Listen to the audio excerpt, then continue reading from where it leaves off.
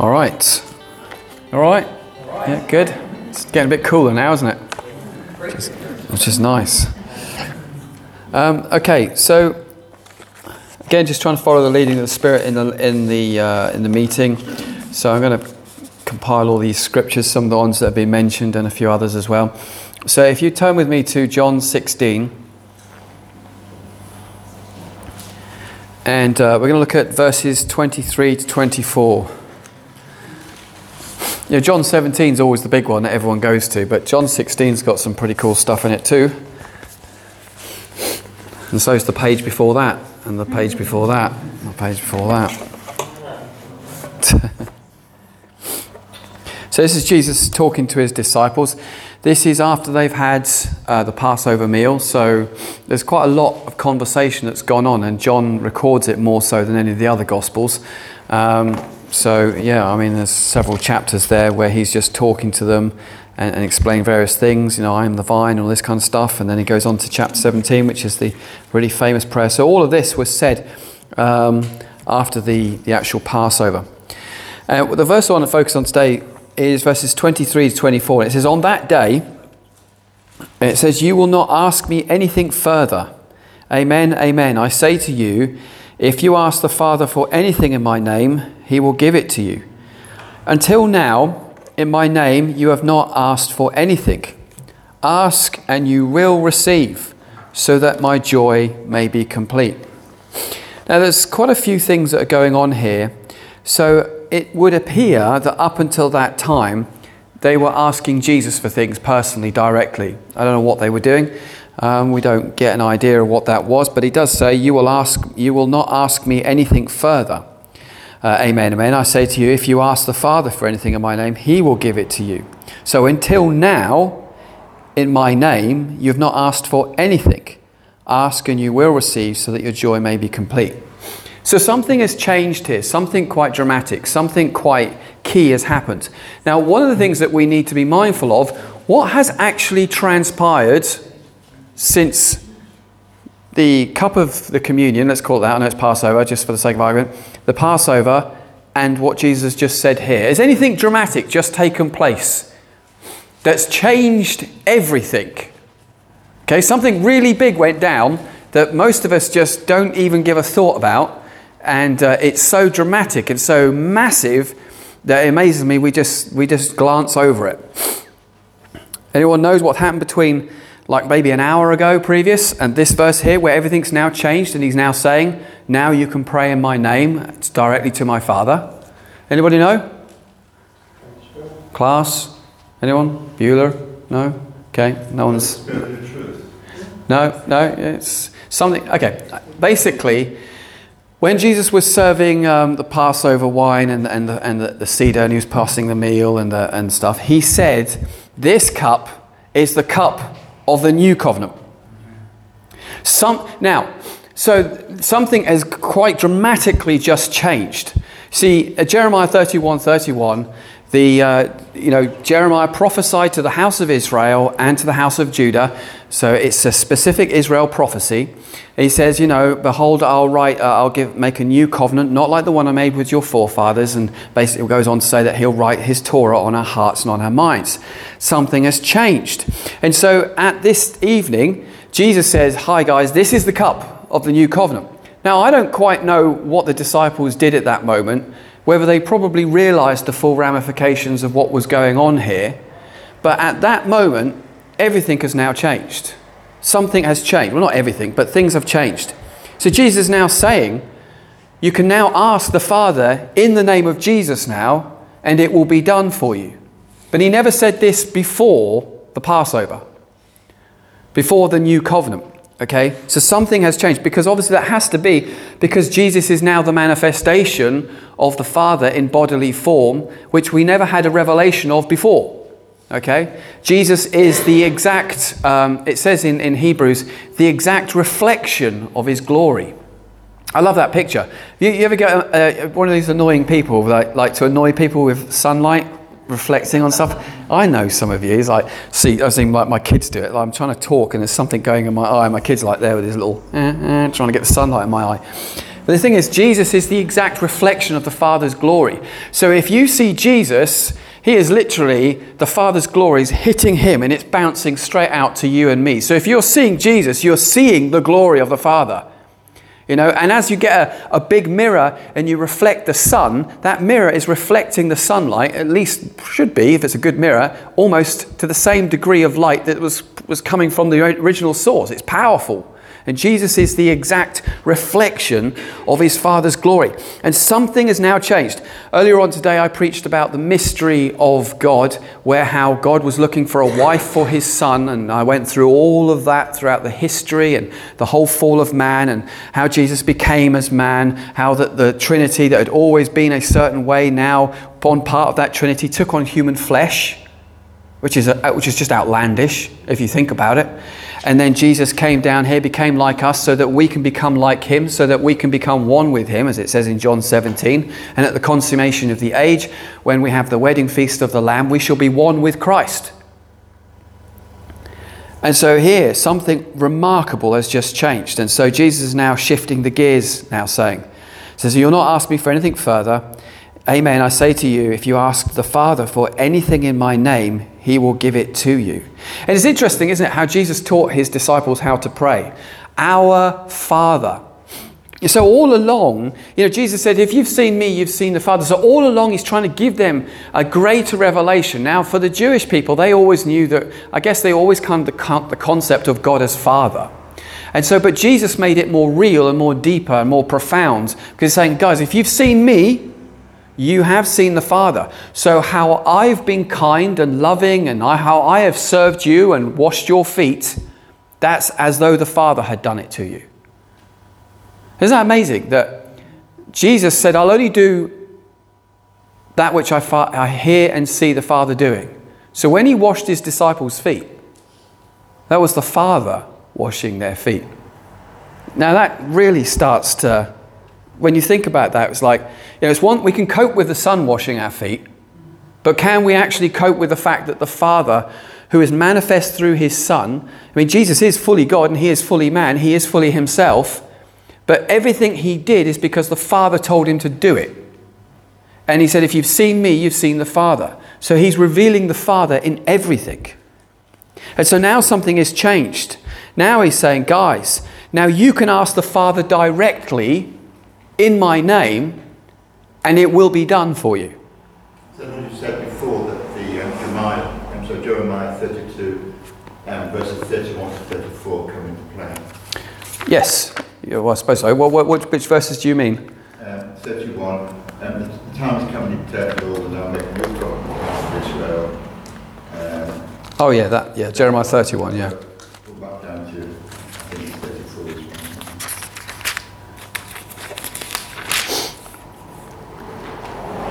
Where are we? Let's just read it. The days are coming, surely, says the Lord, when I will make a new covenant. Now, there are some Hebrew Roots Bibles, I'm just going to put this out there, that say renewed covenant there. Is that right? No?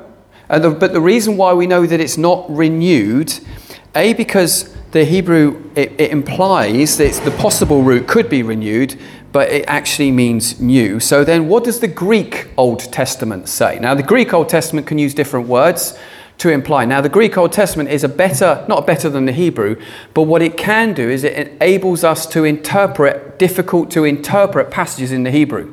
So the Greek, without the Greek, a lot of scholars would be lost. So it's a really important translation. Now, in the Greek version of the Old Testament, where it says a new covenant, it doesn't use the word renewed. It used the word new. And the word there for new is the same as a new wineskin. So it can't be a renewed one, because if it's a new wineskin that's been renewed, it will burst.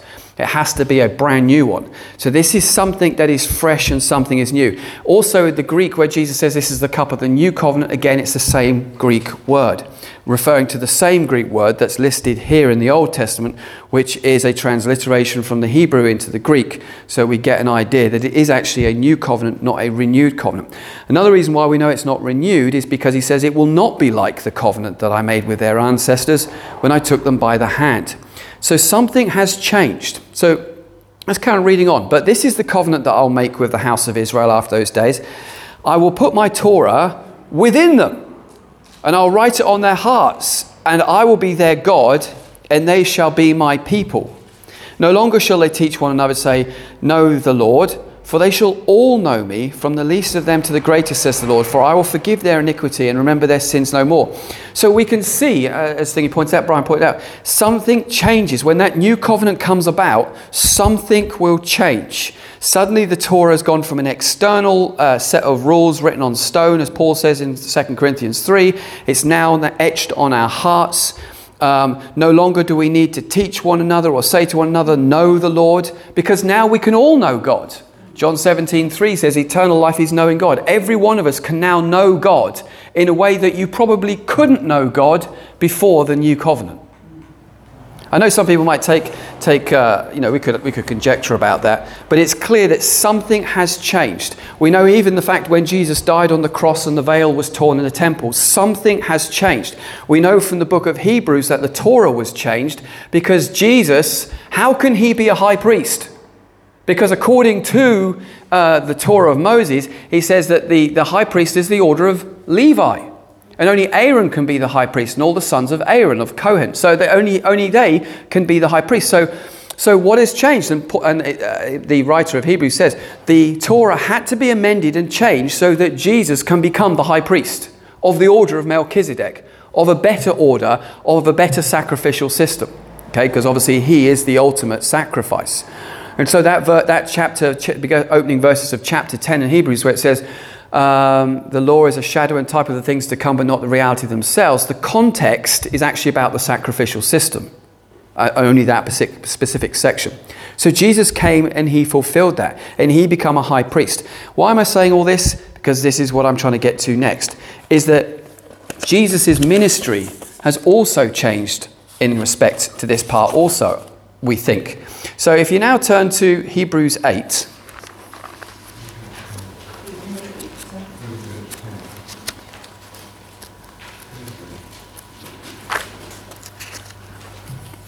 Oh, I love the book of Hebrews. It's so good. All right. Wife's looking at me. It's always dangerous when she looks at you. If she looks at you, be careful. All right. So the main point of what we've been saying is this. We have such a high priest that he has taken his seat at the right hand of the throne of the majesty in heaven, and he is a minister of the sanctuary and the true tabernacle established by the Lord and not by human beings. I'll tell you, there's such amazing revelations here. Like angels. Right? Most people think angels, well, most of us don't really know what angels do all day, do we? We're just like, well, angels, I don't know what they do. They sit upstairs and play harps, or they've got a big sword and they go around thumping demons and stuff. That's generally the two pictures that we get of angels. But actually, Revelation is very clear. The book of Revelation, it teaches us that angels are priests, because they have a priestly function in the tabernacle of God. And if the tabernacle on earth is only a mere copy and shadow and type of the real one in heaven, then all the priests of the order of Levi and of the order of Aaron, well, they are just mirroring and representing the angelic reality that's going on in heaven. If you don't believe me, Revelation chapter 4, angels come before the Father, the throne, with the lavers, with the incense burning on it. They present it to him. They also place incense on lavers and other stuff as well. And they do lots of praise and worship. And you might think, well, what about the warrior angels? How does that all fit into this? Well, I don't know if you know this, but some of the people of Levi were chosen to be the temple guard. So they had to guard the tabernacle So they had to guard the tabernacle and guard the presence of God, which is what angels do as well. There are warring angels that literally protect God's holiness and protect the tabernacle, the true tabernacle in heaven. So everything you see in the book of Leviticus and how the priestly system works, and in First Chronicles, that is a mirror of what's going on in the heavenlies. So angels aren't just these guys that just beam around doing our beck and calling, as we like to think, or certainly some sections of the charismatic movement, but actually angels have a really important priestly function in the heavenlies. Now, you may not have thought about that, but again, if you read the book of Revelation very carefully, you will see that they have a priestly function before God, and Jesus is this high priest. But what's happened now is it's like, hey guys, we've got some more priests that can now enter into this. Now, through what Jesus has done, now that he's given us the power and authority of his name, now Jesus is the high priest, that we can now make petitions directly to the Father as a priesthood, as a holy nation, as a royal priesthood. That is now what we have. So we can come with the angels. And again, if you look in Revelation, it talks about the saints and the angels worshipping God and offering up prayers and offering up incense, because we now have a priestly function with the angels. I don't know if you've ever seen or thought about that before, but it just makes the tabernacle in heaven seem so much more real when you see it in the light of the shadow of the Old Testament tabernacle. Amen? Amen. Amen. What was he saying? All right, so now Jesus is our high priest. Now, when we use terms like high priest, we often forget, we just get so blasé with these terms. Oh, it's just a high priest. What was it? Kohen Hagadol. So in the Hebrew, it's Kohen Hagadol, which means the loftiest and most elevated priest. So it doesn't mean high priest as in, oh, it's just a title. It means his rank. It means he is the highest, elevated, most important priest in all of heaven. Okay? That's Jesus' function, which means if he's a high priest, there are lower priests. Okay? And Jesus is a priest after the order of Melchizedek forever. After the order of Melchizedek. So he is he sits at the right hand of the Father. He is eternally a high priest, and the angels were priests underneath him. But now we come into this covenant with Jesus, and through the power of his name, we can be priests unto our God as well, which I just think is amazing. And earlier on this morning, this afternoon, I was speaking about how we are the bride of Christ, which is this wonderful mystery, but also how Jesus doesn't just want us to be the bride, but he wants us to have a part to play in heaven, that we have a role and we have a function, not just here on the earth now, but also when we're in heaven as well. And it excites me. I think it's amazing. Anyway, hold all that in your mind as we now turn to a scripture that was read out earlier, which is in Joshua chapter 1, verse 6. Joshua 1, verse 6.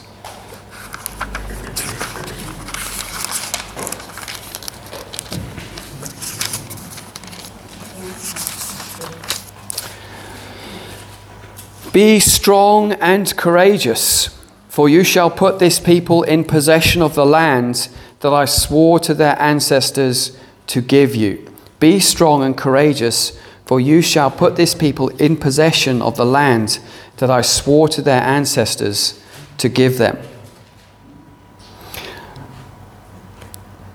Only be strong and very courageous. Be careful to act in accordance with all the law that my servant Moses commanded you.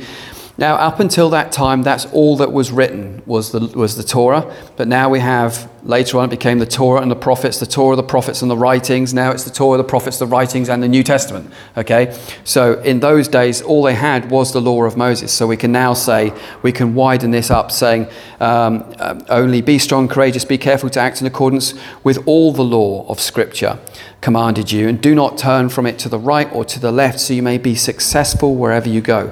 This book of the law shall not depart out of your mouth. You shall meditate on it day and night, and you shall be so that you may be careful to act in accordance with all that is written in it.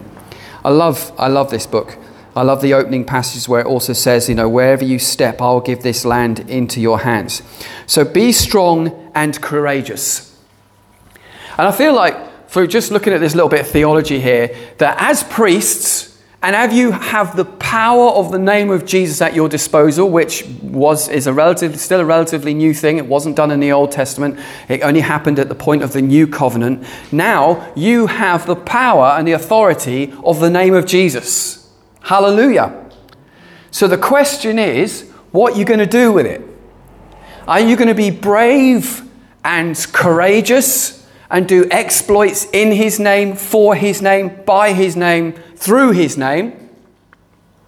Or are we going to do something else?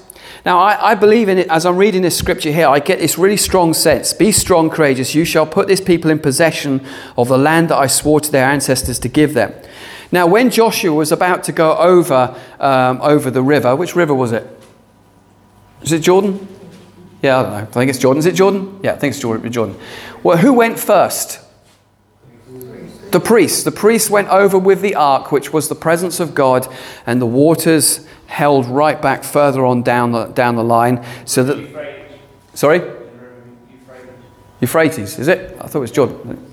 It is. I think it's Jordan. So they go across the Jordan. But the key thing is here is that it was the priests that led the way.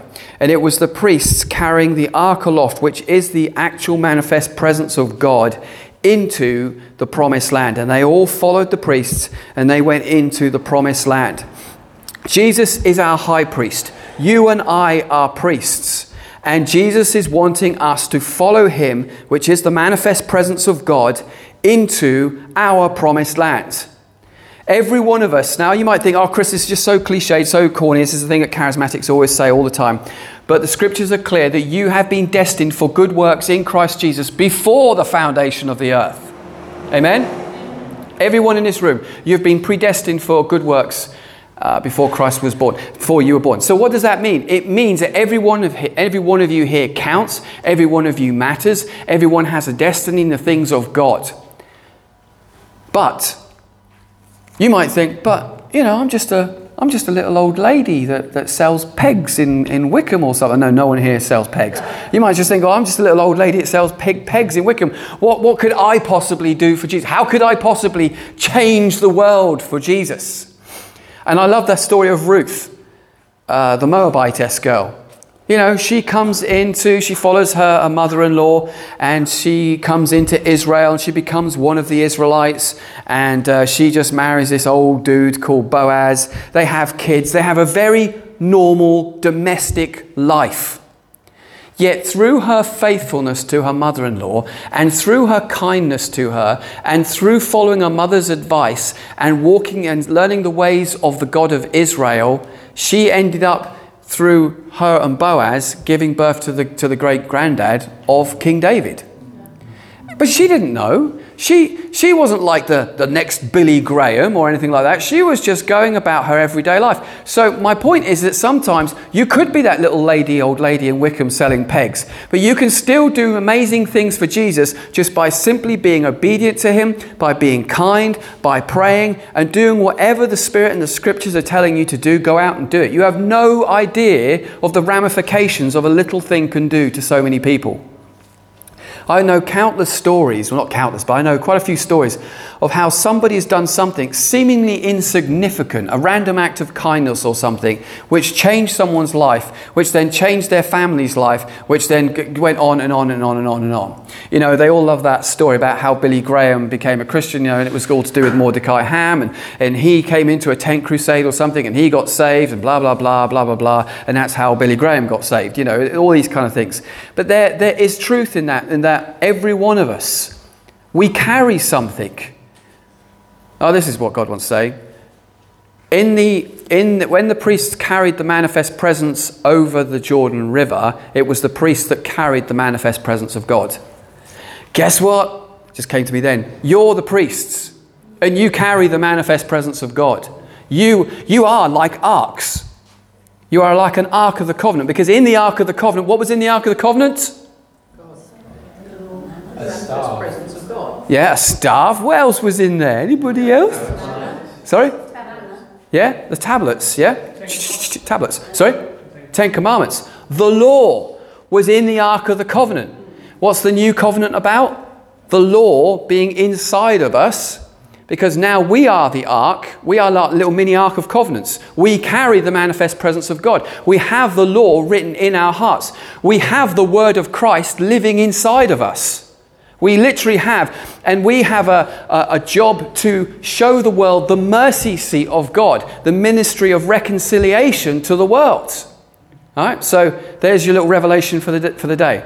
I'm an ark for Jesus. Okay, you are all arks because you are all priests. You are carrying the ark of God, and you are literally carrying the manifest presence of God. Now, let's look at what's in that ark, shall we? So we know that there's the tablets, which is the law. So God's now written his law in our hearts, not our minds. What else was in the ark? Manna. Bread from heaven. You have eaten it tonight. That's inside of you right now. Hallelujah. So you've got the manna inside of you. What else was in there? The staff of Aaron, which was to prove his authority as a priest. But now in our ark, we have the staff of Melchizedek, because now we have a different high priest, but that shows the authority that he has and that we now have through him. All right? So isn't that amazing, that little revelation there? That you, as Ark of the Covenants, contain the Word of God, literally, bodily, inside of you, as in through His Spirit. You actually have the bread of heaven inside of you. And you have the Word of God, and you have the Aaron's staff, which shows your priestly authority as well. Isn't that awesome?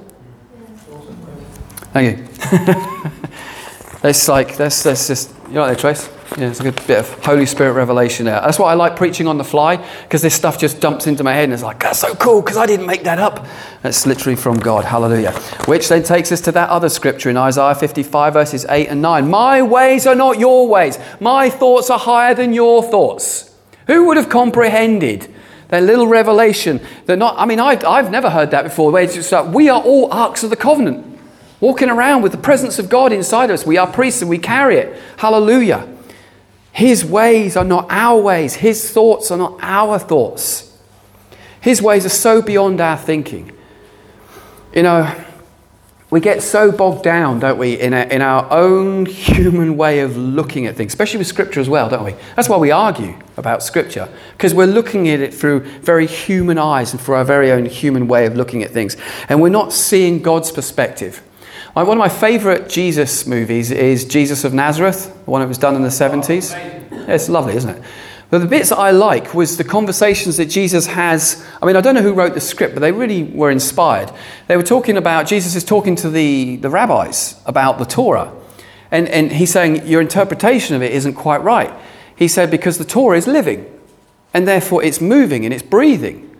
And he's not saying it's not changing, but there's something about it that's alive, and therefore you must apply it in a way that's living and active. And it's like, obviously Jesus never really said that, but in the Jesus of Nazareth film, it portrayed Jesus having another way of looking at the Torah, which you can see from his own teaching.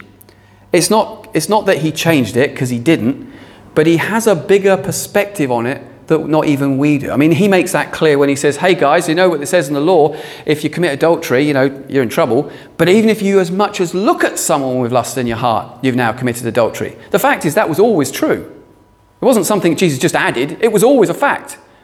But Jesus just made it clear, because he's saying, guys, you are not thinking the way I think. You are not seeing things the way I see it. You're seeing things the way you would like to see it, or the way you think you understand. God's ways of looking at his word are so much more and beyond that. Hallelujah. My ways are not your ways. My thoughts are not your thoughts. Now, be strong and courageous, for you shall put this people in possession of the land that I swore to their ancestors to give them.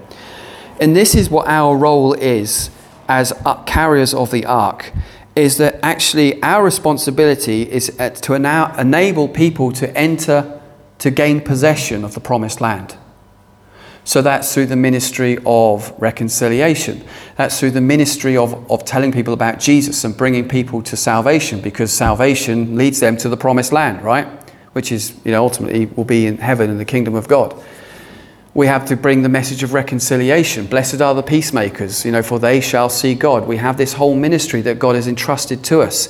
And this is why Jesus is so emphatic. You can't gossip, you can't slander, because, you know, you've got to be careful what you're saying and what you're speaking forth about other people. Because, hey, let's be honest with ourselves. How many of us a long time ago were not really nice people, even as Christians?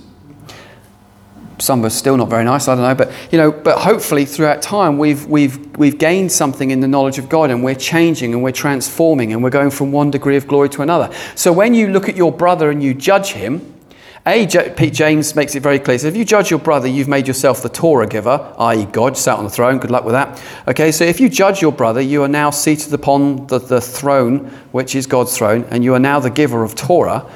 And it just shows a complete lack of understanding. And it's like Jesus with the woman who was caught in the very act of adultery. Now, Jesus is the one that we believe gave the law, although it says it's ministered through angels, to Moses. And Jesus is now sat there writing on the sand, knowing very well that the law that is his father's law, because it says that in Psalm 2, it's the law of his father, and he's like writing in the sand. He knows that the law of his father states that woman should be stoned for what she did. But then Jesus brings a whole nother angle to it, because he understands something that people haven't understood, is that if you want to come before the law, you must first of all come through the mercy and the goodness and the kindness of God. Where is that in the Bible? Well, when Israel was stuck in the land of Egypt, they had no way of saving themselves, and it took the goodness and the kindness and the mercy of God to take them out of the land of bondage, bring them into the wilderness, and then present them with a covenant. And then through love they said, yes, we will accept the covenant, and then God, through that love, then led them to the law. And so when Jesus found this woman, he said, where are your accusers? Because they'd all gone, because and he said, I don't accuse you either. Now you think about that. My Father, who gave the law, and I'm here on the earth as a representation of my Father, I do not condemn you. But then what he says is quite clever. He led her to the love of God, and then he says, now go sin no more. But the way the Pharisees were using the law was like they had no compassion. There was none of this, the lost children of Israel, slam them with the law, but there was no of the compassion. There was nothing of the understanding of the heart of God towards people. Like Jesus said about the Sabbath. He said, man wasn't made for the Sabbath. Sabbath was made for man. There are conditions where you are actually allowed to break Sabbath, i.e. to help somebody, to save somebody. There are even times if you were a Jew back in the day, where you were allowed to eat something unclean only if it put your life at risk to not eat it. Yeah? So because the commandment is there to help you and to assist you and to grow you, but it's like what Jesus said about King David. He came and ate the showbread. No one's allowed to eat that but the priests. But because of their need and their hunger, the compassion of God was greater than, not the commandment, but the commandment was, if you like, could be used in a different way so that they could be blessed by the hand of God. And Jesus was showing that as he ministered to that woman, showing her the gentleness, the compassion and the kindness of God, but through that then led her back to the law of God. And that's how it should always be. So that's when you go on the streets with your placards, banging all non-Christians, saying, you lot, turn or burn sort of stuff. It's not helpful to them because that's not how God is. Because God always wants people to see the compassion and the long suffering of God, that comes to the place of repentance, that then we can take them to the place of covenant, that we can then take them to the place of the law. Yeah. Ezekiel 18:21. God really wants everyone to be, even wicked people, he wants them to turn away from their wickedness so that he wants everyone to be saved. Basically, if she'd been stoned, she wouldn't have been able to repent and come under the, it says in people, say again? From 19. So restoration. Yeah, restoration. That's what God wants, to bring restoration. So that's pretty much all I think we need to say tonight. I'll just recap what we've said. So John 16, now because of the new covenant, they can now use the name of Jesus in a way that they could never have used it before, which now gives them the right as priests to come before God, because now in Hebrews 8, Jesus is now our high priest. We've learned from Joshua 1:6 that, be courageous, go in and take the land. And we know from the book of Joshua that it was the priest that carried the ark aloft into the land. And so our job is that we are priests and we are ark bearers, and we are arks ourselves containing the manifest presence of God, so that we can lead the people into the promised land. And that's what I feel God is wanting to say to you tonight.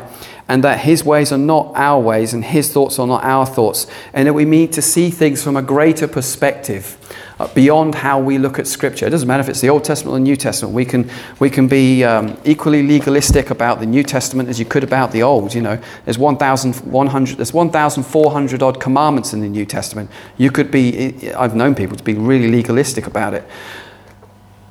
And I just think God wants us to have a greater understanding and a greater appreciation for his word, a love for his Torah in a way that we've never really probably seen before. And we really need to cry out for God to give us that spirit of wisdom and revelation, because he's now written it in our hearts and on our minds. It's now alive. It's a living thing that's within us, because the word of God is living and active. Hallelujah.